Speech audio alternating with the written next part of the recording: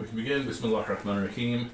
Nahmaduhu wa nusalli ala rasulihil kareem. Amma ba'd. We express our praise and gratitude to Allah Ta'ala. And we seek blessings on the Prophet Sallallahu Alaihi Wasallam. And we are in the second section of our exploration of the Mishkat of al-Masabih. And, okay, pick up wherever it is you want. Okay, so we started with the first hadith, which was the hadith of intention by Umar ibn al-Khattab radiyallahu anh. So we talked about the importance of intention, but some of the points that kind of continued in that chapter was sort of what we were building up on, where you said, you know, a person who might have multiple intentions, so long as their primary intention is towards Allah subhanahu wa ta'ala and for His pleasure and love, then that person will be rewarded for their actions. And so, for example, the Mishkat gave an example that a person might visit the mosque, even though that's one deed, there's many intentions that prompt it.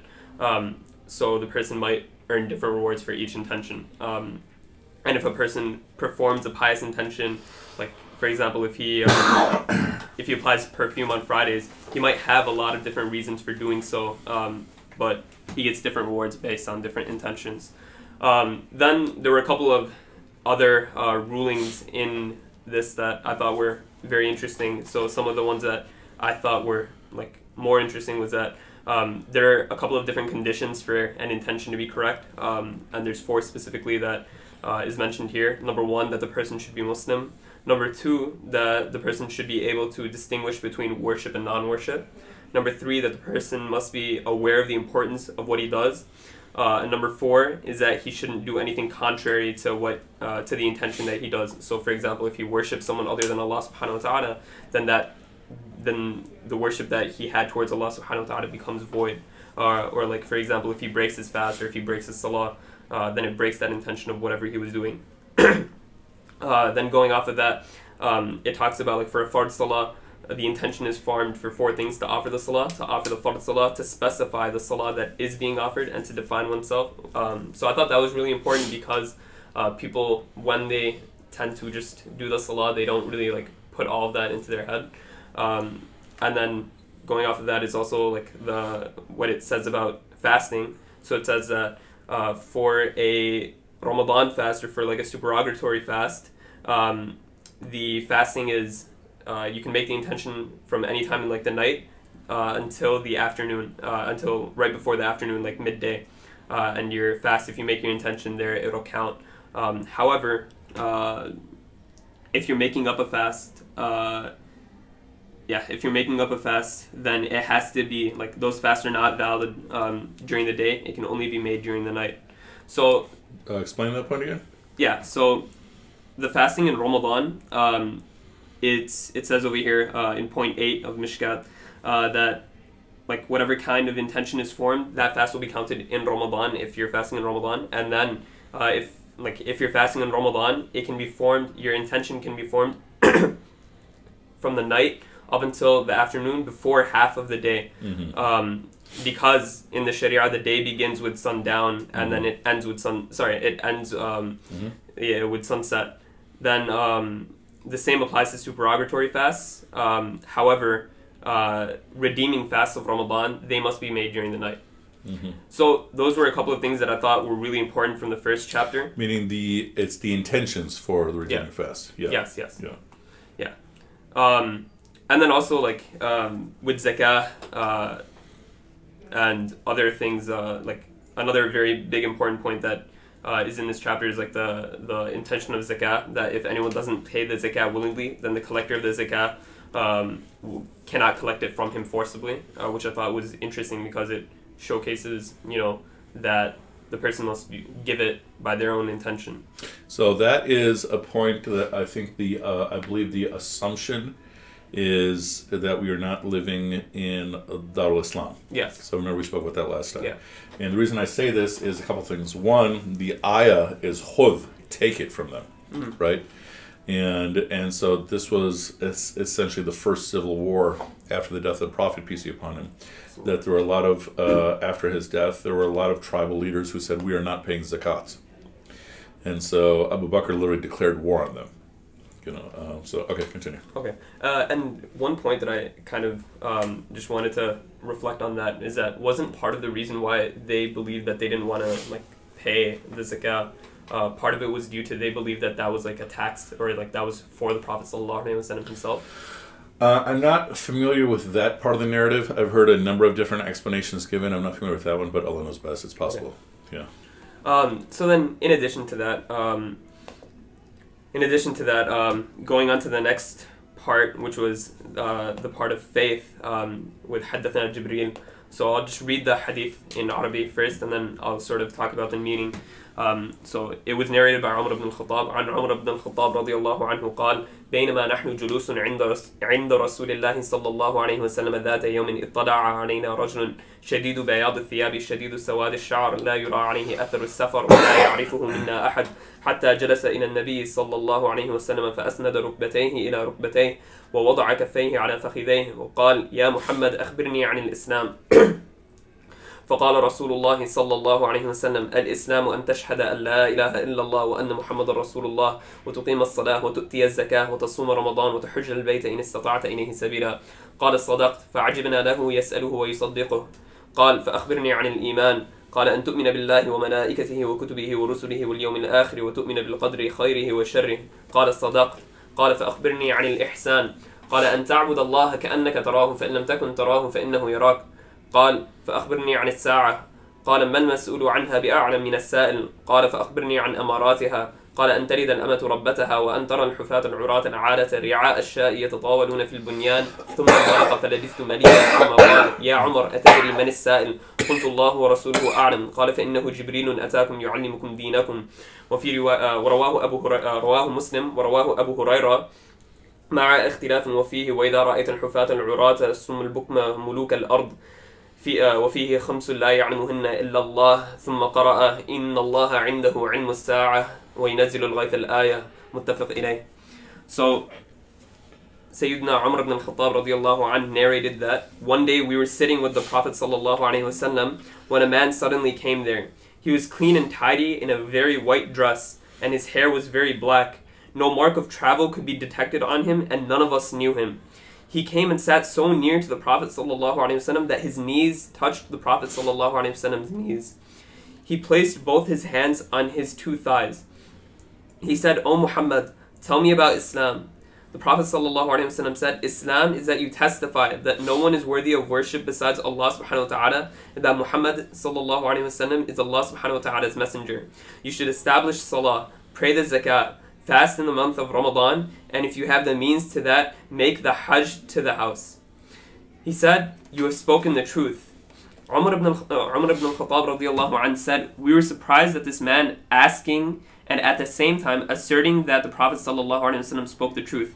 The man asked again, "Tell me about Iman, faith." The Prophet ﷺ said, "That you believe in Allah subhanahu wa ta'ala, His angels, His books, His messengers, and the last day, and that you believe in fate, that good or bad are both decreed." The man said, "You have spoken the truth." Then the man asked, "Now tell me about ihsan." The Prophet ﷺ said, "It is that you worship Allah subhanahu wa ta'ala as though you see Him, and that it is not possible then He sees you." He then asked, "Tell me about the hour." The Prophet ﷺ said, "The one who is asking the question knows no more than the one who is answering the question." The man then said, "So tell me about its signs." He said that the female slave will beget her master, and that you will see the barefooted, naked-bodied, poor mendicants and shepherds living arrogantly in large, luxurious mansions. Sayyidina Umar ibn al-Khattab radiyallahu anhu said, "The man went away, and I waited some time before the Prophet ﷺ said to me, 'O Umar, do you know who the questioner was?' I said, 'Allah subhanahu wa ta'ala and His messenger know best.' The Prophet ﷺ said, 'He was Jibreel alayhi salam, and he came to teach you about your religion.'" And Sayyidina Abu Hurairah radiyallahu anhu has a difference in words. He quotes the Prophet ﷺ in the end as saying, "When you see the barefooted, naked-bodied, deaf and dumb people rule on earth, it will be the last hour, one of the 5 things that no one but Allah subhanahu wa ta'ala knows." Then he recited, "Inna Allah indahu ilmu sa'ati wa yunazzilu al-ghayth." Surely the knowledge of the hour is with Allah subhanahu wa ta'ala alone, and He sends down the rain, and He knows what is in the wombs, and no person knows when he will earn what he will earn tomorrow, and no person knows in what land he will die. Surely Allah subhanahu wa ta'ala is the knower and the aware. And this is in Surah Luqman, ayah 34. So this hadith was also in the 40 hadith Nawawi that I was studying, so I have some experience with this hadith, but the commentary is that, first of all, it's very important to see that Umar ibn al-Khattab radiallahu anh, as well as the other companions at that time, they realized that the person himself was special, whoever was asking the Prophet sallallahu alaihi wasallam. And the way they were able to figure that out is because Umar ibn al-Khattab radiallahu anh, he notices that the person didn't have any signs of travel, but because of that, if he was someone from around the area, then they should have known him. But the fact that they didn't know him and the fact that he didn't have any signs of travel means that he originated from somewhere where they couldn't figure out. So right away they knew that this person was special. And then the second thing that is very important is that first Jibreel alayhi salam asks the Prophet sallallahu alaihi wasallam about Islam, and the Prophet sallallahu alaihi wasallam tells him about the 5 pillars, shahada, salah, Sawm, zakah, and hajj, sort of to, like, as a foundation of what's important for a person to believe in, what a person should practice. And then Jibreel alayhi salam confirms that. So basically Jibreel alayhi salam is asking these questions, and the Prophet sallallahu alaihi wasallam is answering them, so that the companions around will get a better understanding of the religion.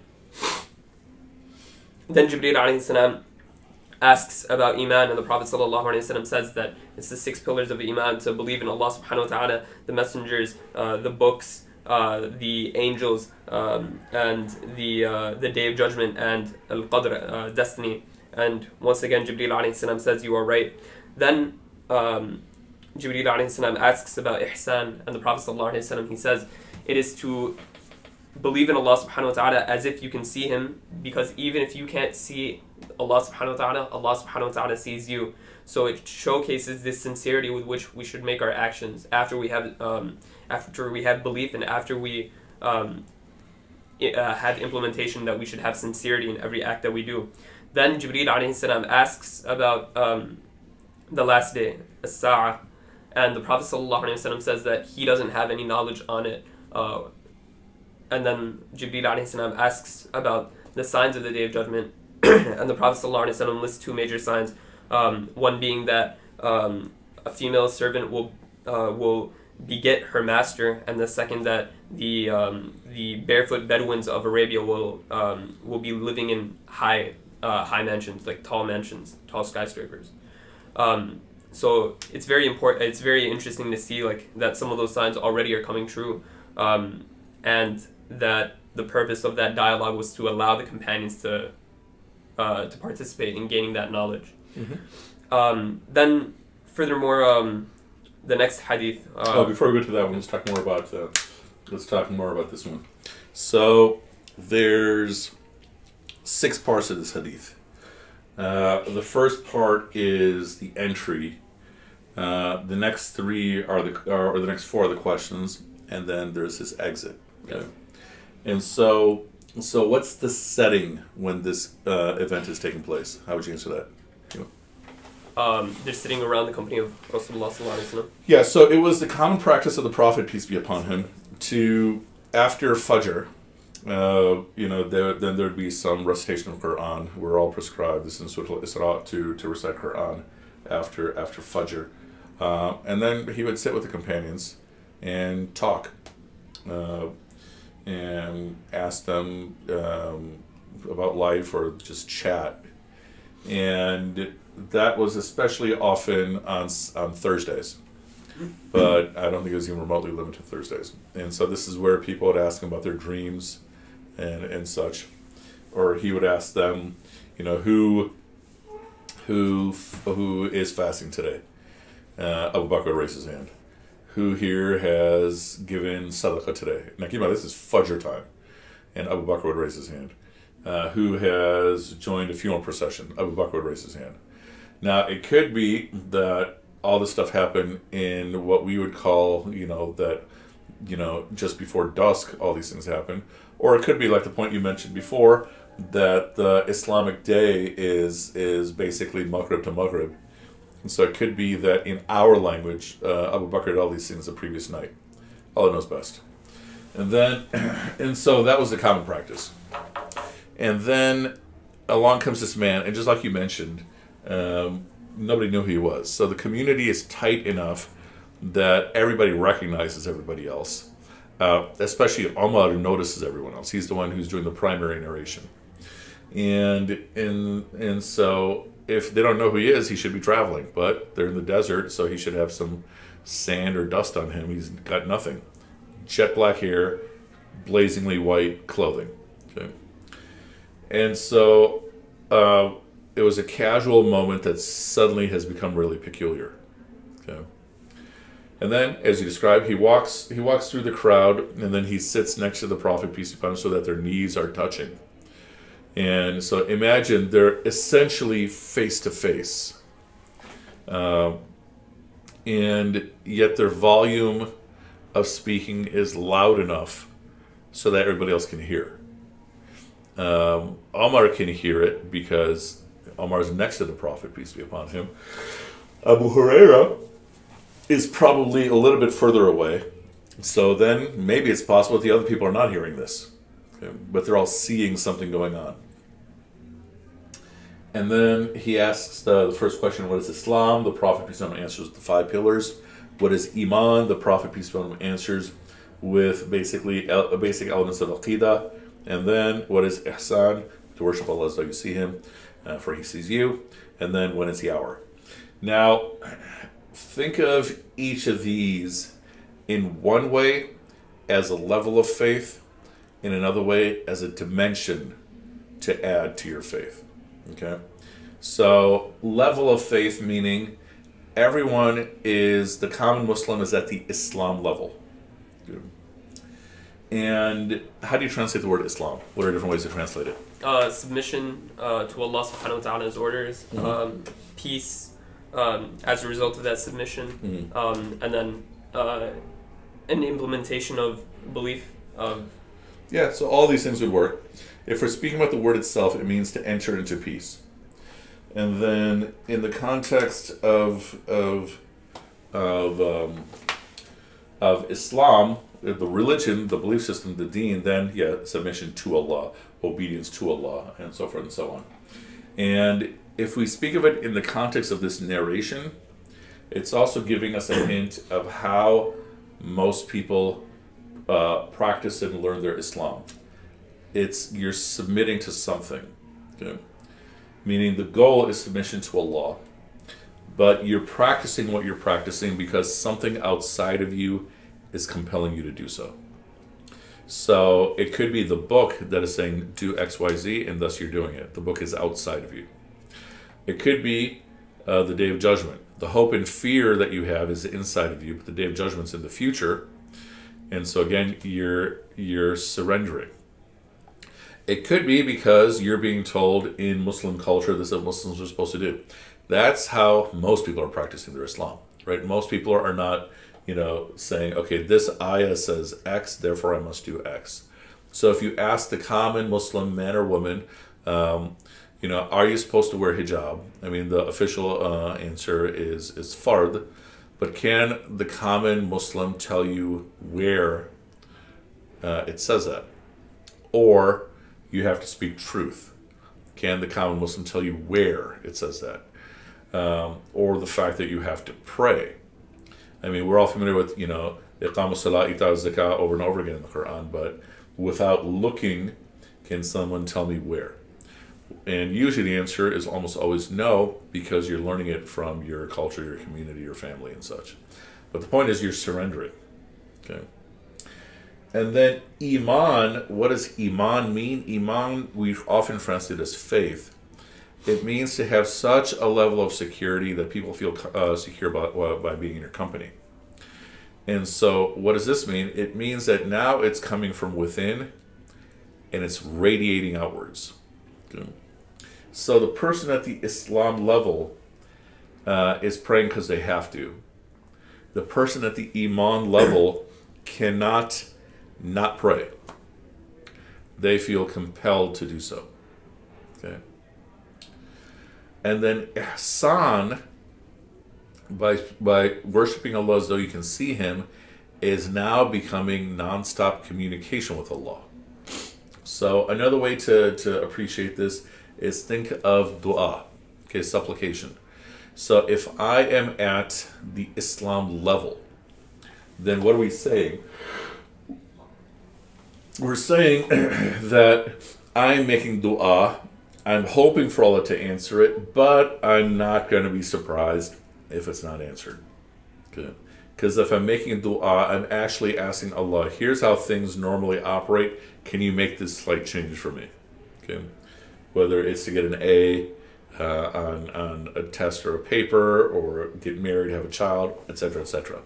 That there's a couple possibilities for the way life is about to play out for me. I ask you to pick this possibility. Or the tendency of the life and this matter is to go left, and I'm asking you to make it go right. Okay. If I'm at the Iman level, then what else has taken place before getting into the conversation about dua is that I understand what my heart is seeking. Okay. So let me explain this point. When you're growing up in life, your heart, your behavior, everything you say, everything you do, including how you and I are sitting right now, is an interpretation of what our heart seeks. Okay? We're sitting in a particular way because it's comfortable. That's what our body seeks, but even our body's, what it's seeking is a response to what our heart is seeking. Okay? And so as you get older, the distance between what your heart is seeking and what you believe your heart is seeking begins to grow because you're adding layers in between it. So when you talk to, so I've taught, mashallah, all ages. When you talk to a 5-year-old or an 8-year-old, their questions are super direct and, for our thinking, super profound. When I talk to someone who's in college, then odds are, 25% of the questions they ask will be questions I've never had before. 75% of the questions I've been teaching long enough will be repetition. If I'm talking to a crowd that's all in their 60s, then odds are 95, 98% of the questions they ask me I've already had 100 times. Okay? And because they've all grown up in the same society, they all have the same internal layers, and they're all thinking the same way. They have the same filters. So now let's apply that to dua. So consider this example, and my students have heard this from me many, many times. Let's say you're driving, you have to get to work, and you have to get to work at 9 o'clock, and you're running late. And you're making a dua the whole way. Ya Allah, get me to work on time. Get me to work on time. Get me to work on time. Why do I want to get to work on time? Because you don't, for example, you don't want to get yelled at by your boss, and then you don't want to get in trouble as a result of that, or lose your job potentially. It keeps going down like a list. Have already done this exercise together? Yeah. Well, no, we haven't done it together. I just heard it in a football. Okay. Yeah. It wasn't my khutbah, was it? No. Oh man, someone's stealing it, mashallah. Someone's stealing from me and I stole from someone else. So this is the exact point, that if I am praying to Allah, Ya Allah, get me to work on time, and I have to be at work at 9 o'clock, what happens if I get to work at 8:58? Was my prayer answered? Yeah. Seems like it. Yeah. What happens if I get to work at 9 o'clock? Seems like my prayer is answered. Yeah. What happens if I get to work at 9:05? Depends. Your prayer can still be answered. So the prayer of my tongue was not. Yeah. But as we got closer to my heart, let's say I got to work at 9:05, but I didn't get yelled at. Maybe nobody noticed. So what we described as one step closer to my heart, because I don't want to get in trouble, it looks like that prayer got answered. Or, like we're saying, I don't want to lose my job, I don't want to lose my income. The closer to get to my heart, I keep asking why. And every prayer, almost at the core, you're usually asking Allah, Ya Allah, give me some rahmah. A step away from the core, it might be give me some rizq, which is our request for rahmah. But the real prayer is, Ya Allah, bring me closer to you. Okay? That is essentially every prayer of your heart, which is itself interpreted by us seeking His rahmah, which itself is either, please give me your rizq, please remove this burden, etc., etc. And then it translates more and more as we get further and further from the heart to the tongue, then it becomes something physical in this world. So when I'm asking Allah, Ya Allah, get me into med school, that's prayer of my tongue, but it might actually be me saying, Ya Allah, please make my rizq be at a particular level, which is really saying, Ya Allah, please give me rahmah over the course of my life. And my interpretation of that manifesting is get me into med school. And the reality is, please bring me closer to you. Okay. So the person who has reached the point of Iman, they understand what their heart is seeking. So they're still praying, Ya Allah, get me to work on time, because you're still encouraged to pray for everything, including your shoelaces. Okay. But they know what their heart is really seeking is, Ya Allah, please just give me rahmah. Please bring me closer to you. Okay. And so they're praying with the assumption their prayer is going to get answered. Okay. But they know that the tongue is a different prayer. The tongue is like a final interpretation. Okay. Because I might be praying, Ya Allah, give me to work on time. Don't let me get in trouble at work. Please don't let this happen. Okay. And what does the Prophet, peace be upon him, say about the prayer of the tongue?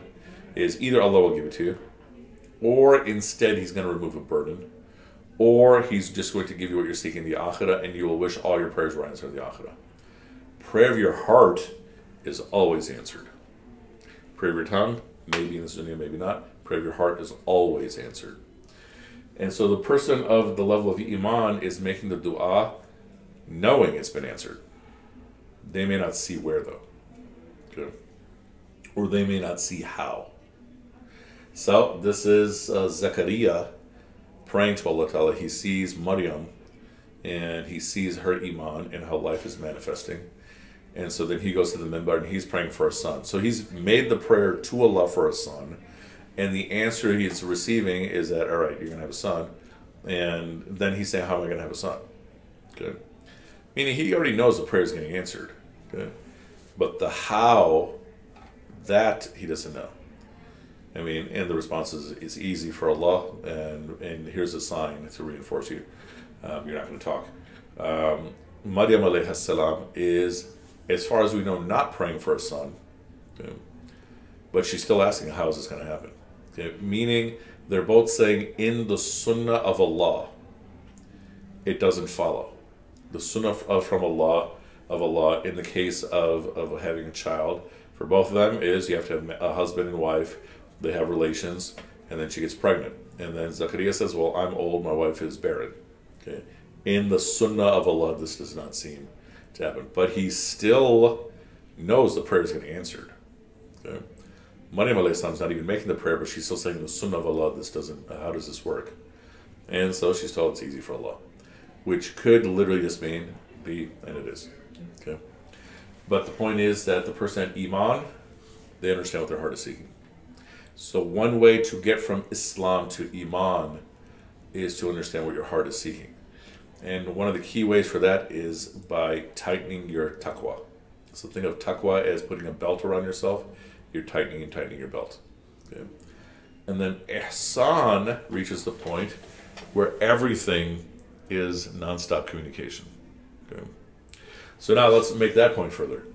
That if right now me speaking to you, I'm at the Islam level, then what we're saying is I'm talking to you as you. Okay? And whatever little bit I know about you, and I should not be making any assumptions about you, but I might know more and more I know about you, I'll have a better sense of how you operate. Same thing, you with me. Okay? At the Iman level, when I'm talking to you, it is also reminding me of Allah. Okay? So let's shift to another exercise, which again, you might have heard from me or someone else. I'll give you this short exercise and you tell me the first thing that comes to mind. So you grew up in the suburbs, right? Your whole life? Okay. Two sentence scenario. I'll just say it. I'll clap my hand. Tell me the first thing comes to mind. You're walking down the street. You see a leaf falling from a tree. First thing comes to mind. Don't think. Stop. You already started thinking. First thing comes to mind. A tree. I'm sorry? A tree. Okay. All right. So most people will say fall. Okay. Yeah. With a leaf falling from a tree. And so why did you think of a leaf? Why did you think of a tree? Because that's where leaves fall from. Yeah. Okay. So that's what we are conditioned. That's where you find a leaf. Why do so many people say fall? Because you said if a leaf falls from the tree, then they'll say fall. Yeah. So fall, autumn. That we're socially conditioned. That a leaf falling is an ayah of fall. Did you also hear this in a khutbah too? Who's this? Okay, no, yeah.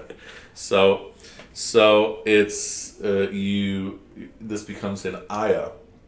And when we're at the Islam level, we are also essentially surrendering to what our society is teaching us. That we're taking everything as an ayah of something. As I get to the level of Iman, everything becomes an ayah of Allah. So if I'm at the level of Iman and I'm teaching you, I'm talking to you, etc., I'm being reminded of Allah. Okay? As opposed to whatever I'm being reminded of if I'm at the Islam level. I might be interpreting what you're wearing. I might think, okay, he's an undergrad because he's dressed like this. Okay, maybe he just woke up, maybe, etc., right?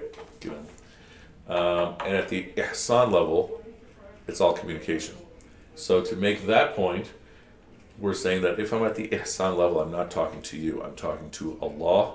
Or if it's easier to understand, I'm talking to the one that Allah has put before me. So another easy example to make sense of this is that I'm walking down the street and a homeless person or seemingly homeless person comes to me and asks me for money. If I'm at the Islam level, I'm going to look at that person the way society is conditioned for me to look at that person. Maybe he's down on his luck, maybe he's lazy, maybe he's drunk, whatever the case may be.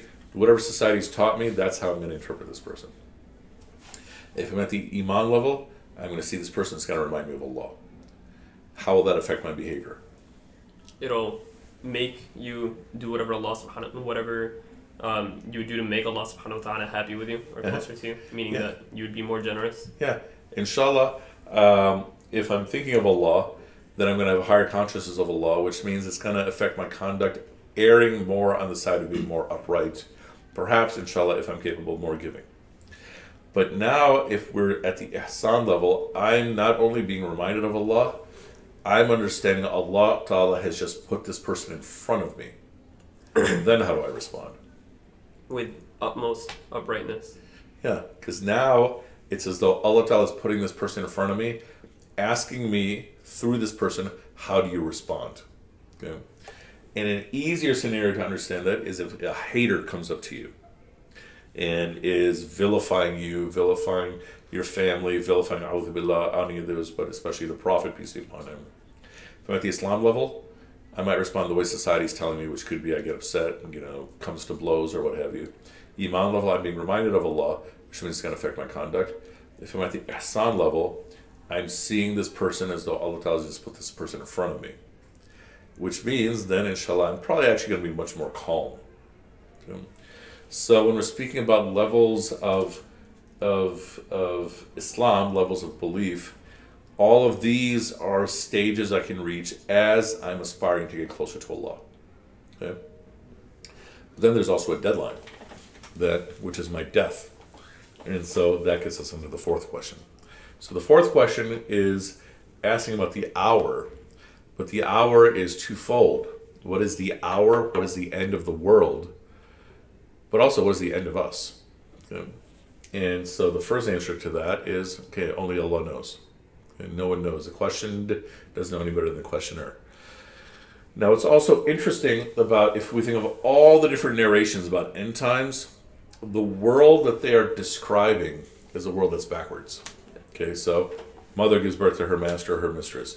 Naked, barefoot shepherds, dumb and blind are, constructing tall buildings. Everything is literally backwards, right? Men dressing like women dressing like men. Everything's backwards, right? And so how does that form? That is also giving us the opposite taking place. Because for me to go from Islam to Iman to Ihsan, meaning for me to get closer to Allah, one of the central things that has to happen is that my nafs, or the control of my nafs over me, has to shrink. Okay? But what if I'm not going through that process? What will probably happen in a person's lifetime, as well as generation to generation, the dominance of the nafs is going to grow. So a way to think about this is on days where you have a full schedule. So today, mashallah, I have a 9 to 9 schedule. I got on campus at about 9 o'clock. My last appointment officially ends at about 9 o'clock. Okay? And that assumes there's nothing else after. Those days feel full. Okay? If I had the day off, very often, especially if I had multiple days off in a row, if I'm not doing work, then the day literally feels like it was 2 days long. 2 hours long, I should say. 2 hours long. It flies by. Okay? And that is the case when I'm following what my nafs wants. Sleep, relax, eat, those things, nothing productive. But what also happens with the nafs is that if I start obeying my nafs, it gets stronger. Okay? And as it gets stronger, it's saying, feed me, feed me, feed me. And it can reach a point where I'm not satisfied with the halal.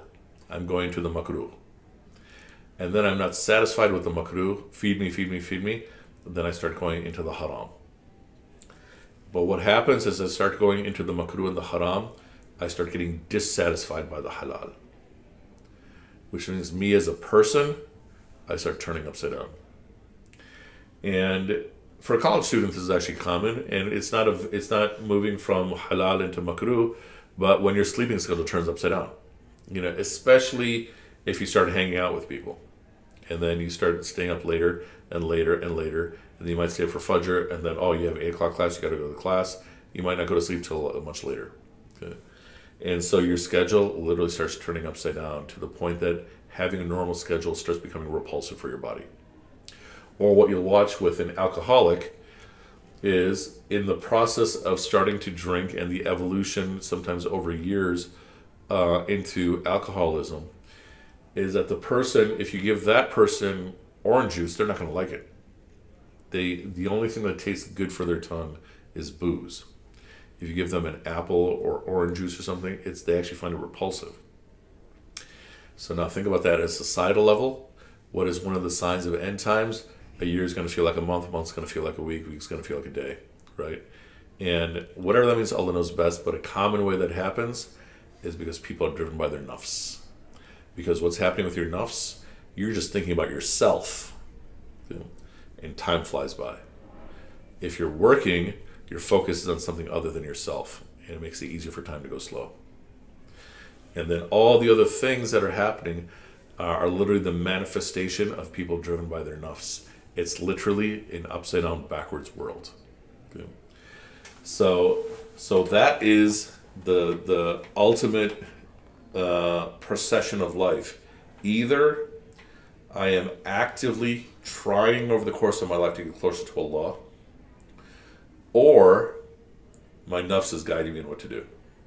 And that is me in my own individual life, and then that's me in terms of the generations that follow me or our society itself. And so that becomes the end point. Okay? And so then getting into, we don't need to go to the details of the narrations he specifically gave. But then Jibreel leaves. Okay? And so another point is that what are the steps of his departure? He leaves. What I always enjoy thinking about is, okay, the second he stepped out of the masjid, did he go into angelic form? Because were there people outside? What did they see? I think that's fun to wonder about. But not central to the lesson. And the Prophet Muhammad, peace be upon him, now explains what just happened. Okay, and Omar gives the proper adab response. Okay, Allah and His Messenger know best. And so that's his way of saying what? I don't know. No idea what just happened. And then he says, this Jibreel, he came to teach you your religion. Hadith of Jibreel. Before I make the point about the Hadith of Jibreel, so this is narrated to me from a friend of mine who got it from a mutual teacher, that this happened toward the end of the life of the Prophet, peace be upon him. And the Sahaba were now so pure that they're seeing Jibreel alayhi salam, which I think is a really, really wondrous point. That Omar is so pure at this point, Abu Huraira is so pure at this point, that they are with their own eyes seeing Jibreel alayhi salam. Okay. But then when he came to teach your religion, this hadith of Jibreel is often called Hadith. In the way Al-Fatiha is Al-Quran. And what do we mean? This is the mother of the Quran, mother of the Hadith. This becomes both the flashlight and the formula through which to look at the entire body of Hadith. And thus, Hadith that are often put at the Islam level are what we would address in terms of fiqh.